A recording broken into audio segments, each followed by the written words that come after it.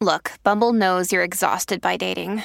All the must not take yourself too seriously and 6'1" since that matters. And what do I even say other than hey? Well, that's why they're introducing an all-new Bumble with exciting features to make compatibility easier, starting the chat better, and dating safer. They've changed, so you don't have to. Download the new Bumble now. This episode is brought to you by Snapple. Want to know another Snapple fact? The first hot air balloon passengers were a sheep, a duck, and a rooster. Ridiculous. Check out Snapple.com to find ridiculously flavored Snapple near you. Welcome to the New Books Network.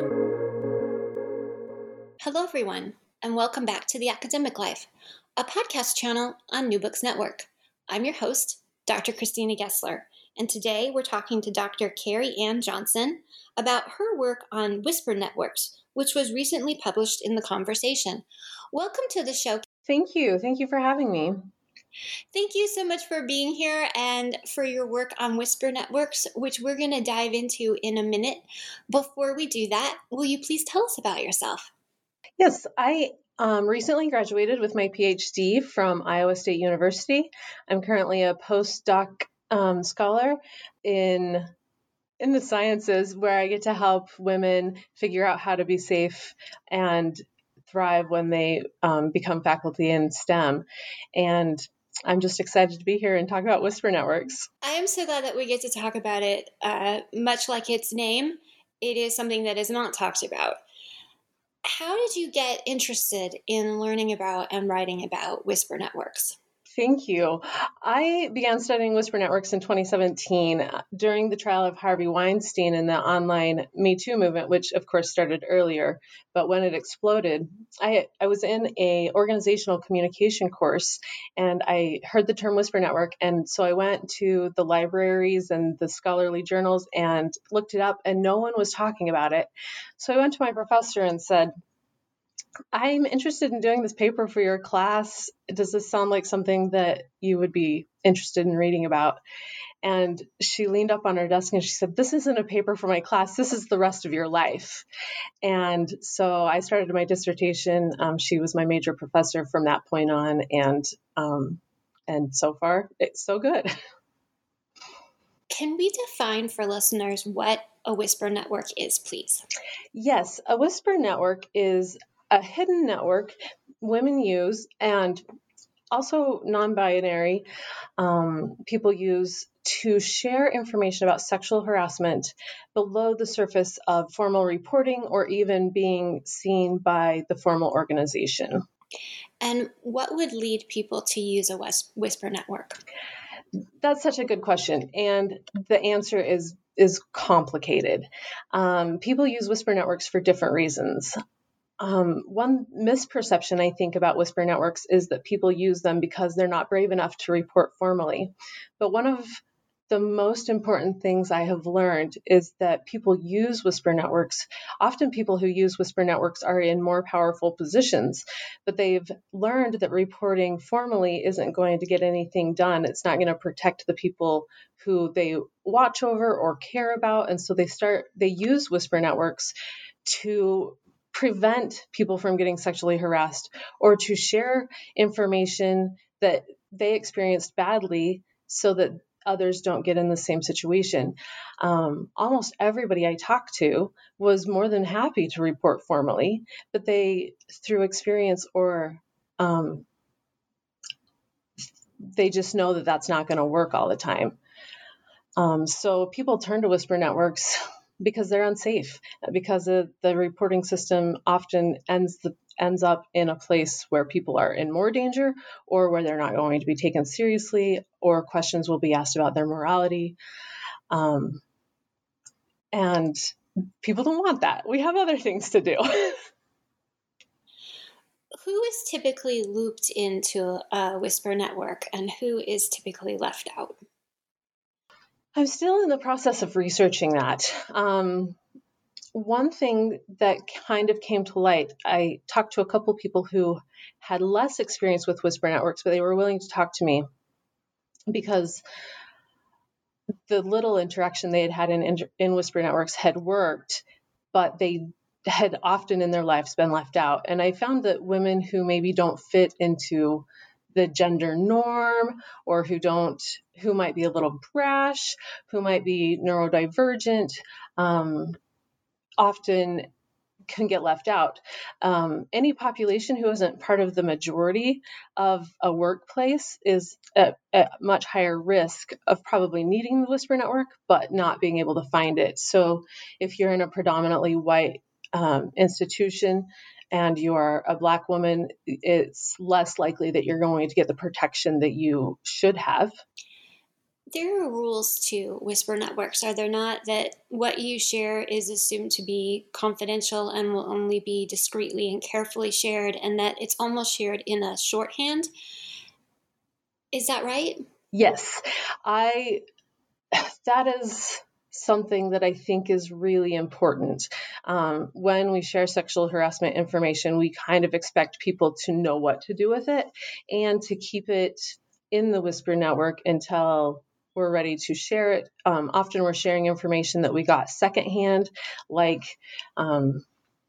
Alexis had this run-in with this professor. I don't want you to have the same problems, so don't go to coffee with him.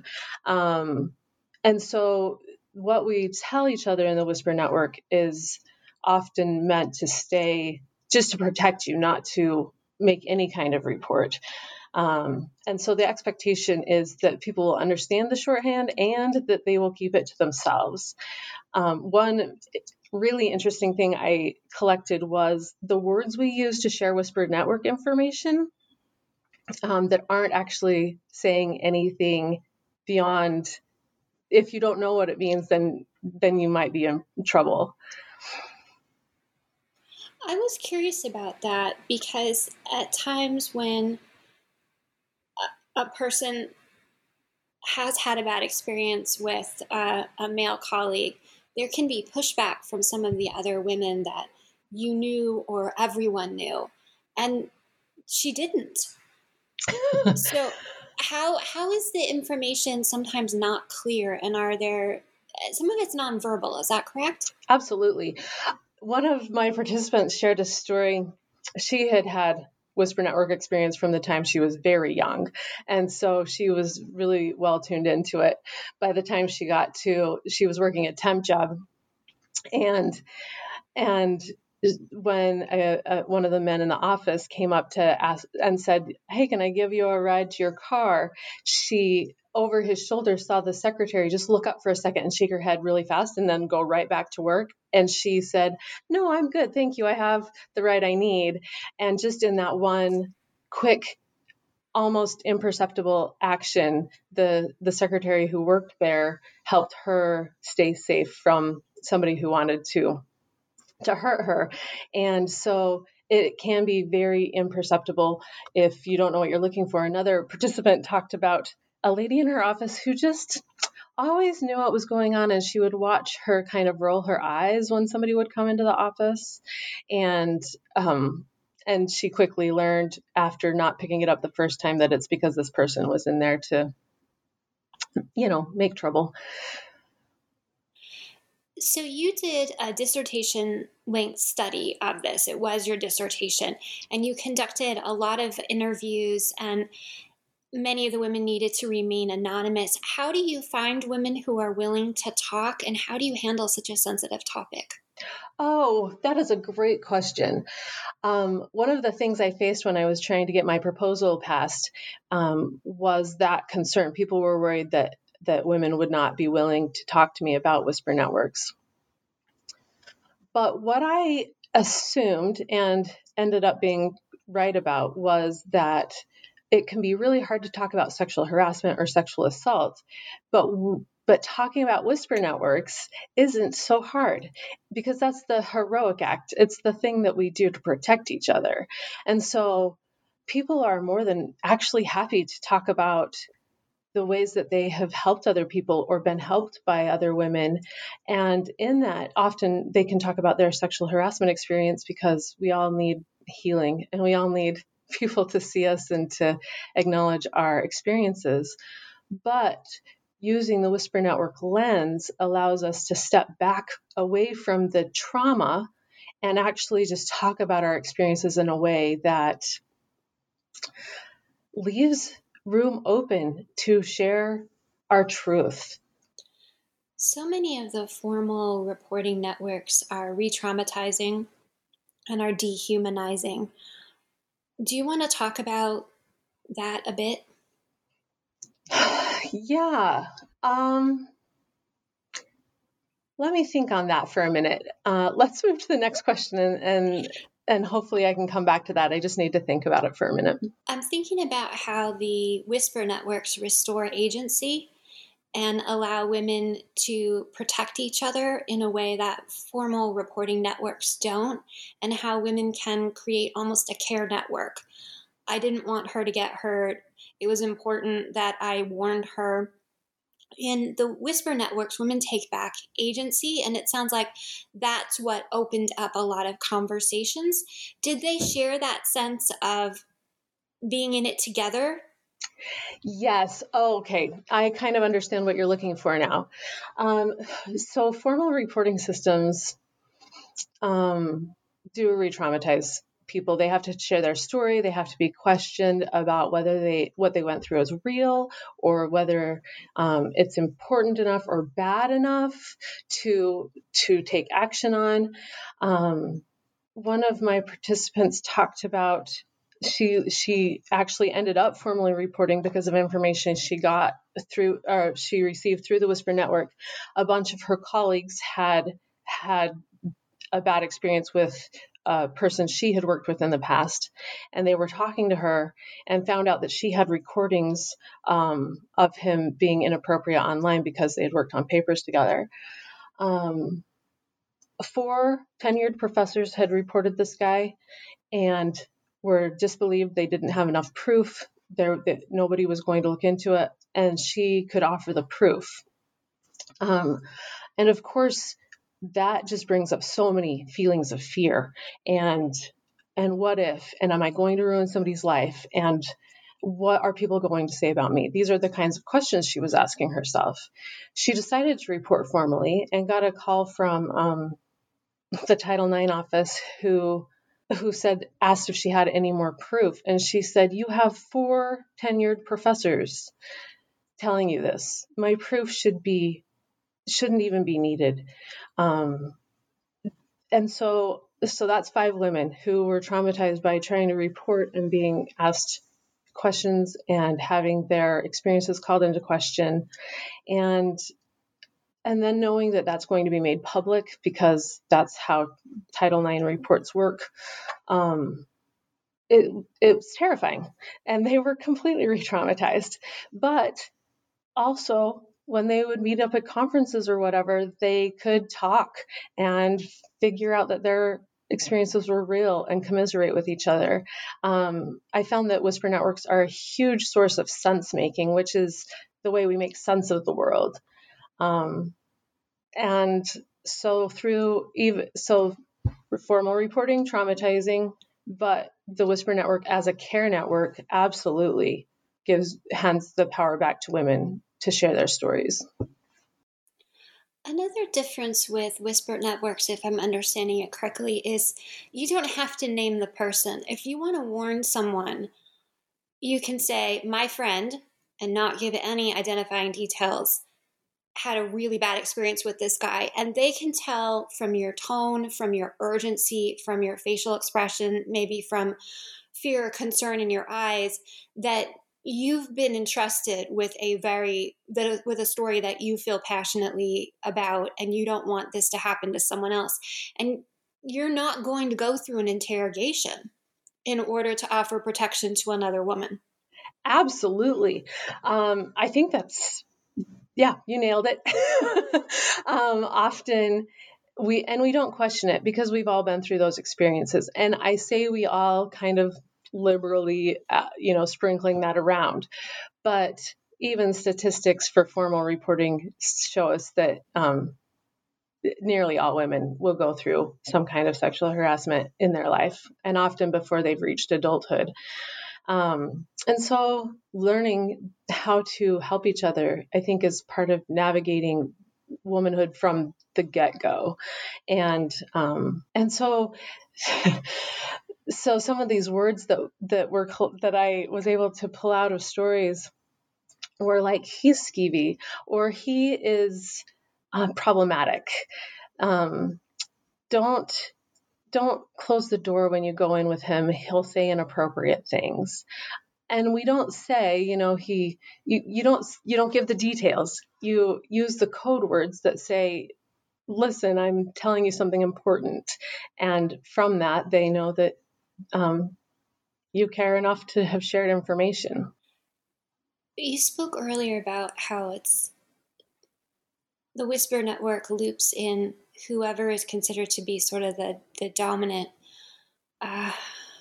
numbers in the group. So if it's a place where there's a lot of white women, they will start looping each other into the network.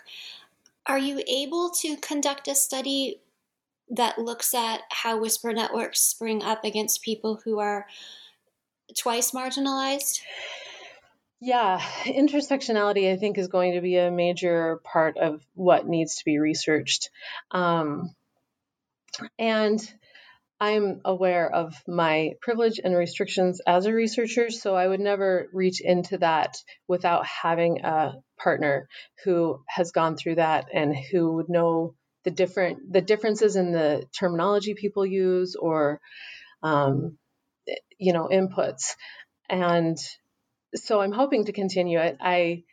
I'm currently just looking and talking to people, seeing if there are partners out there who might be able to work with me. It's going to be slightly easier to find possibly like people in the LGBT community, because that's a community I work with a lot more often.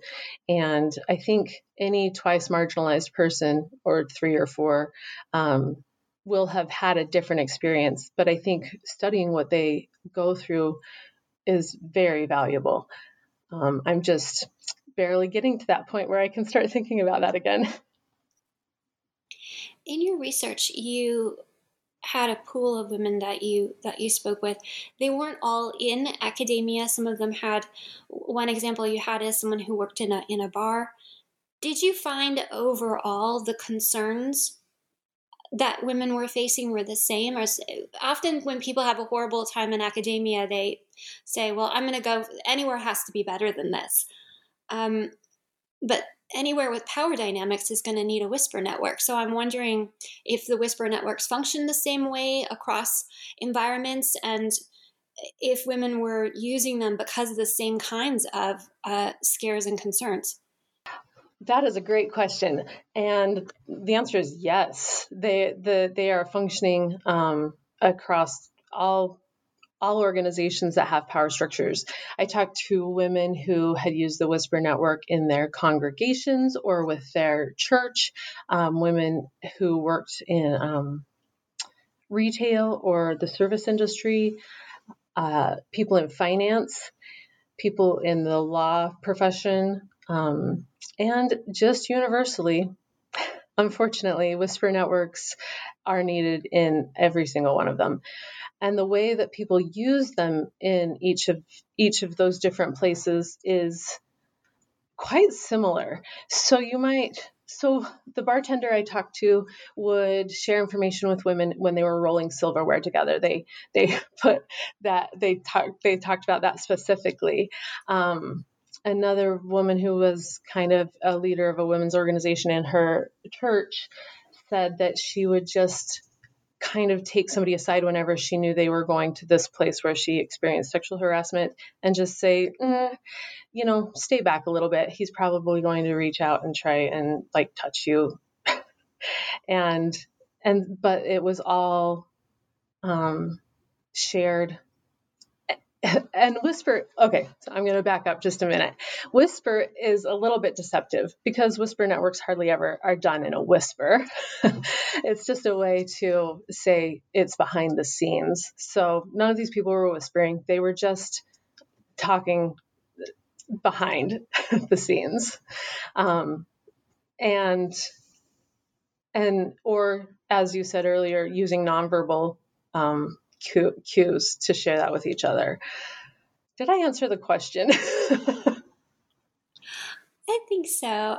I think women have had to come up with so many ways to share information with each other in ways that still keep them safe. There's a urge in a whisper network to help keep other women safe. But the person who shares the information must always be trying to keep herself safe as well. There can be hits to her reputation. She can be accused of having revenge motives. The list of reasons that we have to discredit a woman they'd take up the whole podcast. Correct. And so whisper can be speaking in a low tone of voice. It can be speaking in a space where there isn't someone of another gender. It can be speaking in a space where the perpetrator is not. It's a way of keeping it hopefully within the group that needs the safety information without putting any of them at further risk. Yes. But that necessarily leaves out people who are not considered part of the in-group and it can also leave out women who aren't necessarily good at making friends. The person who is more shut off.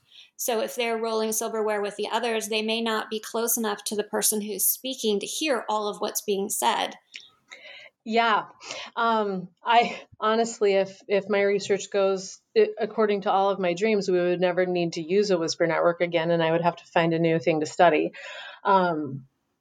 Because that would mean that organizations had actually taken the responsibility to take care of all, because whisper networks can only do what they do.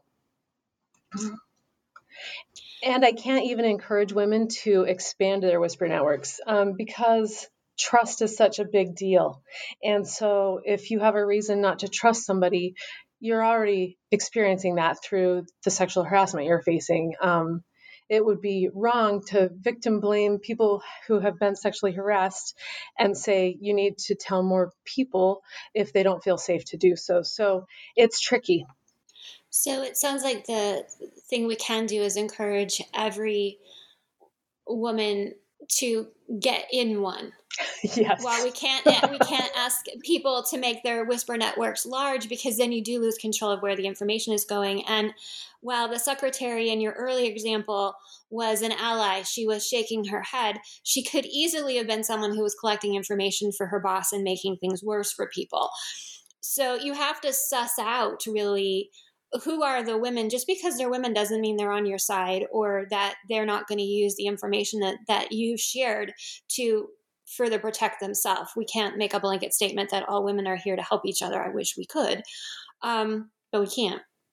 So what I hear you saying is what we want to do instead is to encourage everyone to have an ally at work, to work to find one, to work to have a whisper network of their own. Because if you are fully outside all of this, you're losing the protection system that most workplaces, whether it's in academia or you're working at a bar or you're working at a library, put in place, because the system itself won't do it for you. Yeah, absolutely. Sometimes you might hear a woman say something like, I'm not like other women. Maybe it would be important to not say that.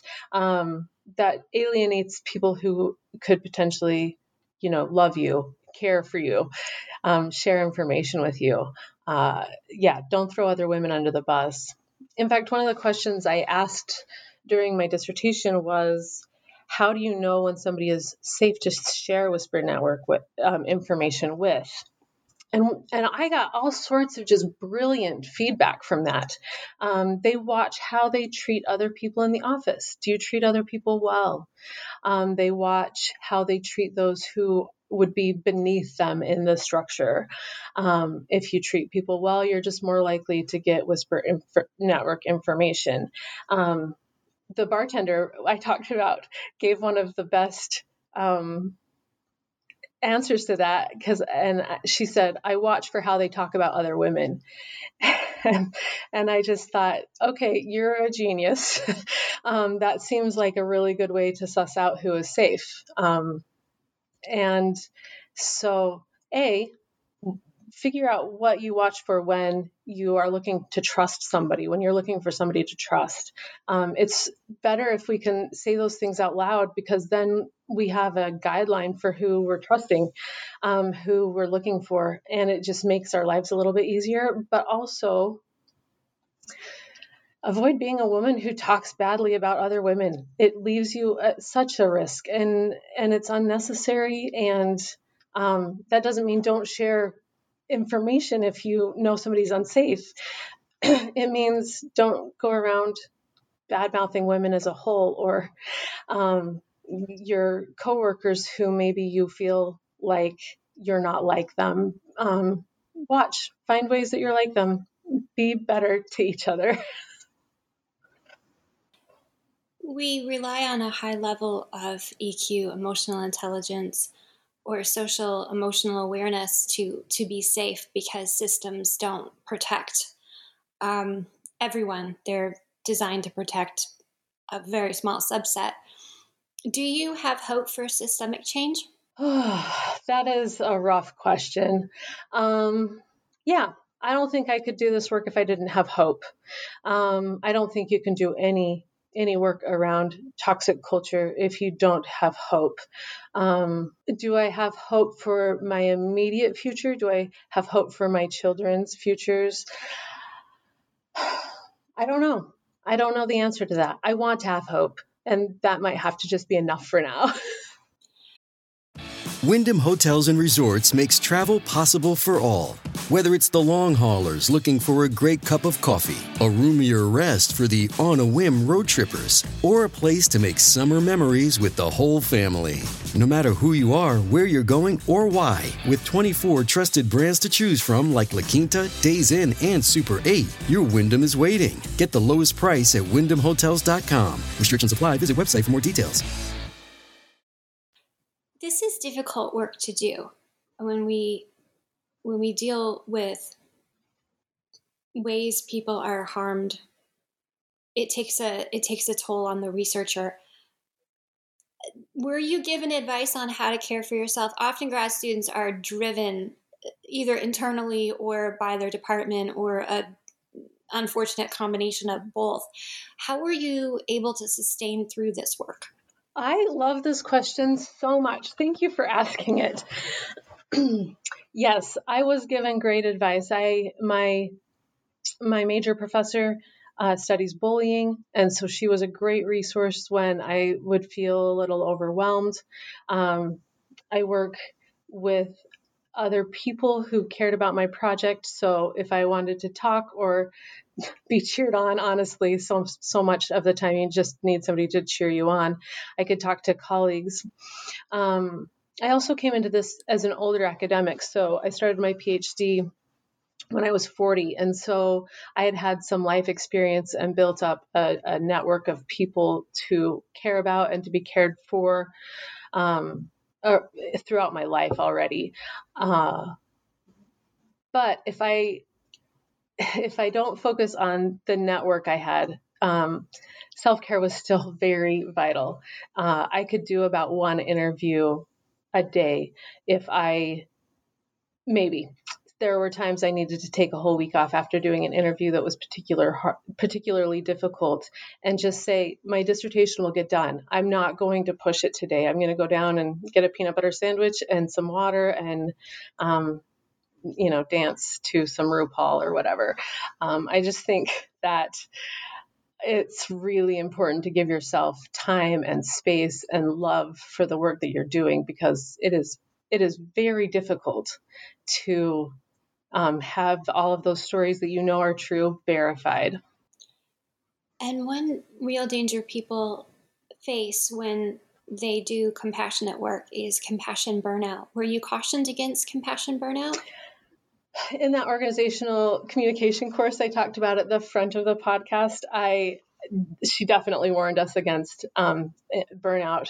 While I was doing it, sometimes, and I'm not sure this is acknowledged very often, sometimes compassion builds on itself.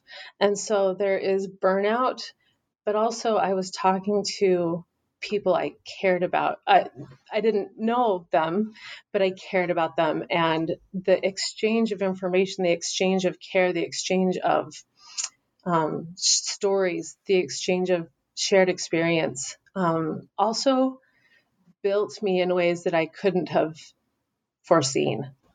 Often when we finish our dissertation, we are just worn out from it. We need to take a break from it. You're not too far out the other side. Is it too soon to ask you if you want to turn this into a book?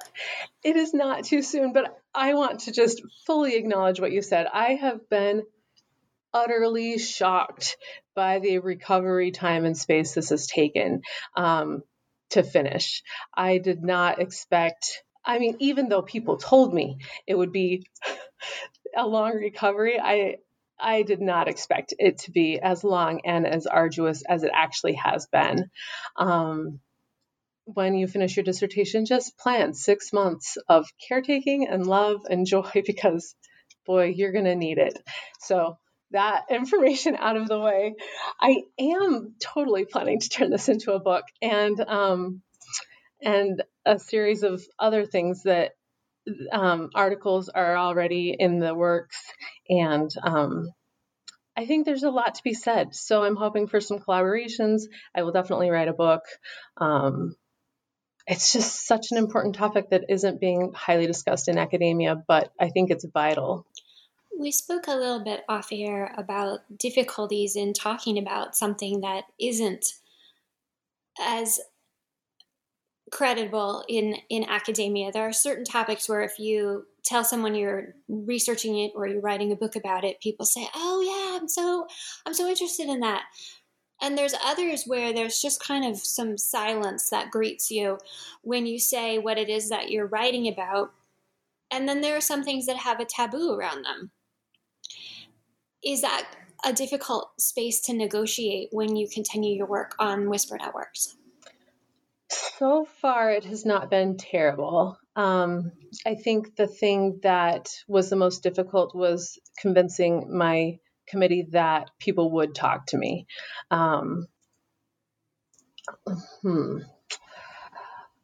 Ask that one more time. Well, it was a little bit of a thought cloud, so it was probably a badly worded question. It's difficult. The things particularly that have to do with women, that particularly have to do with marginalizing women and marginalizing people, are the ones where there's less support for making all the quiet parts out loud. This topic itself is compounded by the part of it where the women are relying on the quiet parts not being made too loud. That seems like a difficult thing to navigate, that you were navigating the entire time during the dissertation and that you'll be navigating through every article and in the book as well. Yes. I went through, when I decided to pursue this topic, I definitely took some journaling time. And I say that like it was a one and done. Months of journaling time, walks, talks, thoughts, conversations, trying to figure out if by sharing this information, I could cause harm instead of helping people understand. And so when I finally got to the point where I was crafting the research questions and crafting the interview questions, I had figured out a way where I could sit peacefully in it. I don't try and share people's sexual harassment stories straight up. I think it's really important to let them own their own stories. But what we share in a Whisper Network is often something we're already willing to say out loud. And I think it's very, very important for organizations of all types to know that just because they don't know about it doesn't mean no one knows about it. By the time an organization hears about harassment, it has been well discussed behind the scenes. And so instead of just trying to pretend like nothing is happening, we need to change. And so I think that's kind of my point in talking about it and trying to avoid harming systems that are protecting us, is just saying, this exists. We can't deny it exists anymore. So be better, find better ways of dealing with sexual harassment, because half of your population, already knows what's going on. You can't pretend to be surprised. Every woman in your organization knows what's going on. And so hopefully through this research, some of the myth of we can keep this quiet will go away. And some of the taboo of talking about it, do you think too? Yeah. Okay. So I don't think there's a lot of taboo among women. I don't think there's a lot of taboo in the Whisper Network. I was listening to an interview that someone gave that said, sexual harassment is real when women can just drop an abuse story over lunch. And when they said that, I thought of all the times I just discussed with friends, big trauma over a plate of chicken. I don't think in the Whisper Network much is taboo. And so the taboo comes in when we have to convince the organization that what we have experienced is real, or if a woman has to say, yeah, I was drinking and I was still assaulted. The taboo comes in the questions that were asked and not in the story itself. We are sharing these stories already, often, not always, but even the nodding. I think in the nodding over lunch, we see the stories, even if they're not sharing them. And so the taboo looks different at different stages of sharing our experiences. And the place where it's most enforced is when you use the formal reporting networks. If you tell the police, if you go to HR, if you try to make a Title IX complaint. Yeah, because if you're sharing it in the Whisper Network and the woman comes back at you with questions, you realize quickly that you're not safe. If she defends the person that you have warned against in any way, several of my participants talked about why they wouldn't share Whisper Network information, and it often came from things like that. She is too close to the perpetrator. She just looked at me like I was a terrible person. These are the kind of things that shut the story down. And so in the Whisper Network, yeah, you're going to get traumatized in formal reporting, but in the Whisper Network, you can shut the conversation down as soon as you see that there's a risk. One of the things I wondered, because you spoke with so many women and you collected so many stories, if you as the researcher taking a step back and looking at the commonalities of these stories, if you saw certain common characteristics in predators or certain common behavior patterns in the predators, I'm just thinking of listeners right now who may not have a Whisper Network and they want to avoid something bad before it happens. Are there any red flags that you notice that you might be able to share with listeners? That is a great question. And the answer is unfortunate, no, there are not. Predators can be educated, not educated. They can be professional, not professional. They can be good looking, not good looking. They can be well communicative or not communicating. They could have, people talked about people having families or people who talk about their wives and children all the time.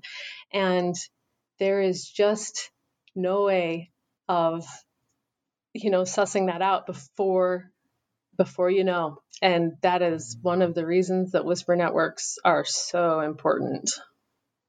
That's depressing. It is so depressing, right? It just sounds like they have boundless creativity in how to gain victims. That's beautiful. That's exactly what, it's ugly, beautiful, but that's exactly it. They're just people who have worked the system to their benefit for so long. And in many cases, the system will bend to their benefit. You had an example earlier of professors who were ostensibly credible to their university. Their university had gone through their dossier to hire them and keep them, and they're speaking out, and yet the university is dragging along a Title IX, and doing this full-blown investigation and then coming back to the student saying, well, do you have any more witnesses? Do you have anybody else who can speak? And what more do you need than 4 professors saying this? So the institutions themselves seem to bend towards the predators. That is absolutely the truth. And it is highly unfortunate.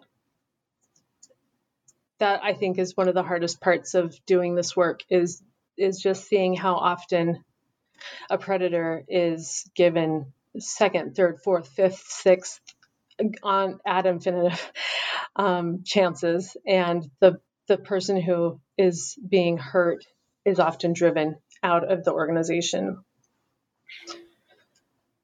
There is a place on social media for almost a whisper network. People can share information, and then without naming names, they can give sort of an idea of where you might encounter this person or explain something that they went through. And then it's clear that only people in their close circle can DM them for more information. And what comes out in some of these sharings is academic spaces that aren't necessarily on campus where whisper networks are vital. One is conferences. Academic conferences are overwhelmingly held at hotels, which I don't understand. And that just opens up even more opportunities for predatory behavior. Yes. I'll share a story that one of the people I interviewed talked about a conference, because I think you're completely correct. Inappropriate action and behavior happens all the time at conferences. One of them was one of the people I talked to was a graduate student, and during the introduction, the onboarding to the graduate school, they were given information about conferences and being careful and watch out for people who might, be sexually harassing. And the person who was giving the lesson made a kind of a joke like, well, but we all know who they are. And so it came back around, and one of the graduate students said, well, how do I know who they are? And the person giving the presentation just said, well, we just all know who they are, and kind of skipped over that whole thing. And so I think we need to also assume that maybe people don't have all of that information, or that student really easily could have just been invited to say, come stay after and we'll talk. I can't share that information formally. But to be laughed off it makes so many problems. Even in the whisper network, because how do you trust that person who just laughed at you to give accurate or important information? And they just othered you more. Yeah. Because everybody who's in on it is going to be protected. Yep. And as grad students, you're already so awkward and so tired and so hustling for acceptance. And so that's such a vulnerable time. That story really broke my heart. I'm thinking back to your earlier information that if you're in a whisper network and you share about a predatory person, and the woman that you're sharing with says, oh, he couldn't do that, I know him and he's X, Y, and Z kind of greatness. If you are in a whisper network and that happens to you, that person just confirmed that they're a predator, because predators always have carefully groomed character witnesses. Yes, they and do. That woman who's defending him is actually speaking her experience of him, because he groomed her. He probably did everything that she's listing. He probably came to her aid at a time of great need, knowing that she would be a permanent character witness for him. So she lived that experience. My mom was sick, and he's the one who set up the food caravan to come, and he checked on me twice. He brought me flowers when I came back to work. She's telling the truth. And he did that on purpose to groom character witnesses so that it's even further disbelieved the worst stuff that he does. And he can carry on even more. He's got this shield, this built-in shield. Yes. Yeah, I would like to hear that story sometime. I know you're right. Like, I don't question that you are right in every single way. I didn't hear a story like that, but you are correct. One story that I did hear that aligns with that a little bit is this was at a law firm. One person's boss would talk about his wife and kids and show pictures, and then invite said person over to his house to meet them, and then they were toast because that person, then he would start saying things like, well, my wife and I aren't getting along, or I'm having all this trouble. And they were already caught in the web. They knew the family, they cared about him. And so that character witness, people automatically using their wife and kids as character witnesses, I heard more than one story about that. I'm thinking back to your conference example. It sounds like we need to have a buddy system at conferences. You're just tying that together, what you just said about a web. The predators do spin webs. The institutional systems have ample gray areas where webs can be put. And so it's harder to get stuck in a web if you have a buddy system, if you have somebody with you. Yes. Yeah. Yeah, it would be great to just set those up. Plus that would be a great networking opportunity, right? Yeah, let's reach out to conferences. Let's set this up. I think that is so real and so important. And again, conferences, once you've been on the circuit for a hot minute, aren't so scary. You already know so much of it, but grad students are scared and they're nervous, and they feel the full weight of being public and being seen. And yeah, pairing up a senior conference goer with a newer conference goer could serve many purposes. I think that's a genius idea. You said earlier, revelations coming out of the movie industry are what inspired you to look into whisper networks. Part of what came out in those early stories were the number of meetings that were held in hotel rooms. At academic conferences, a number of meetings are held in hotel rooms. Job interviews, even talks with presses can happen for space functional reasons. But it is a problematic setting. Did anyone talk in your interviews about problematic settings? Yeah, what you're saying is totally true, and you're right. There are problematic settings, and we already know them. Several students talked about a drinking culture where they would go out drinking with the professors, or and have to end up babysitting them, or putting up with the crap, the harassment, or the bullying, or even the inappropriate comments, because in a culture where you're supposed to drink with people who have power over you is really scary. So that's a problematic space. Anywhere that you're going behind closed doors, even I know a lot of my male friends who do one-on-one work with students, like if they're going over a paper or whatever, make the point of leaving their door open to just avoid any indication that they might be somebody who is problematic. We need to practice leaving doors open. We need to practice having somebody, asking somebody to be in the building with you. And I'm not talking about victims. I'm talking about people who don't want to be seen as predators. Find ways to hold yourself accountable so the person you're talking to doesn't have to.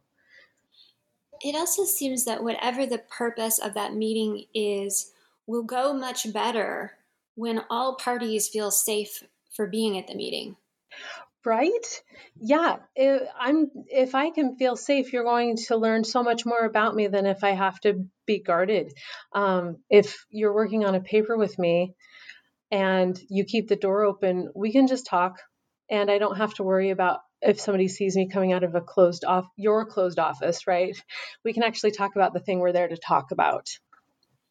And the power dynamics shift in those situations. If you invite someone into your space and then you close the door, you've increased your power dynamic. Oh, yeah, absolutely. And I think recognizing that, like, you might just be a nice person. You might just be trying to keep them safe, whatever. Realize where your power is and avoid situations where you could make that worse. I think we could probably use a lot more training on that when we enter situations where we will be managing people. That would be a good class to teach. And when our role shifts, by the time you finish grad school, you have been in the student space since pre-K. Yeah. That's been your title. You may become an older student. You may become a student with more degrees. You may become a student who's finding their first gray hairs, but you are still a student. So the power dynamic is still weighted against you. Once you finish school at whatever level you decide to leave school, whether you re-enter then as the teacher or the professor or the head of the lab, or you go into a non-academic job, you now have the power. It may not be the most powerful job at that place, but you now have more power than you've ever had. We're not really trained to be mindful of that shift. No, or even how to make it. When you were talking about the post-dissertation funk, I'll call it, I also have found changing from student mentality to manager mentality to be more of a struggle than I planned on, because I had done management work before I came to grad school. But you do get so used to acquiescing or being in awe of other people. I think it would be really useful to say, oh, now there are going to be people who feel that way about me. And then make that adjustment and make sure you're checking it all the time. What do you hope this episode sparks for listeners? I would like listeners to think about the ways that they might be able to change the system a little. If you're working at a bar, how can you make talking about sexual harassment a more open topic? How can you move your employees all to the side of us against sexual harassment instead of one part of us against another part of us? One of the people that I cited a lot in my dissertation, Dr. Doherty, talks about that a lot. How do we move the entire organization to being us against sexual harassment instead of divided, saying some people are sexual harassers and some people are not? I would like people to think about how they talk about other people and why that might leave them out of Whisper Networks. Come up with really solid ways to network and care and enjoy your colleagues instead of getting caught in that rat race of competition and proving ourselves. I think that's such a danger, but so tempting, especially in systems that are set up for us to compete for resources and attention. But that in the end will not serve you as well as having colleagues and people who you enjoy and trust. So when you feel that competitive urge to put somebody else's research down or talk bad about somebody vulnerable, just don't. Stop. Find ways to believe women. Find ways to find men who are good allies. I was lucky enough for 1 year of my graduate school, my graduate experience, to be in an office where my male colleague and, my work at home, I didn't even have to remember that feminism mattered because they were such safe and strong and good allies. So I wasn't the only one fighting the feminist fight. We can make this happen, but it's going to take thought and training and emotional intelligence, as you said earlier. Thank you so much for being here today, Dr. Carrie Ann Johnson, and telling us about your work on Whisper Networks. I'm Dr. Christina Gessler. This is The Academic Life on New Books Network. I hope you will please join us again.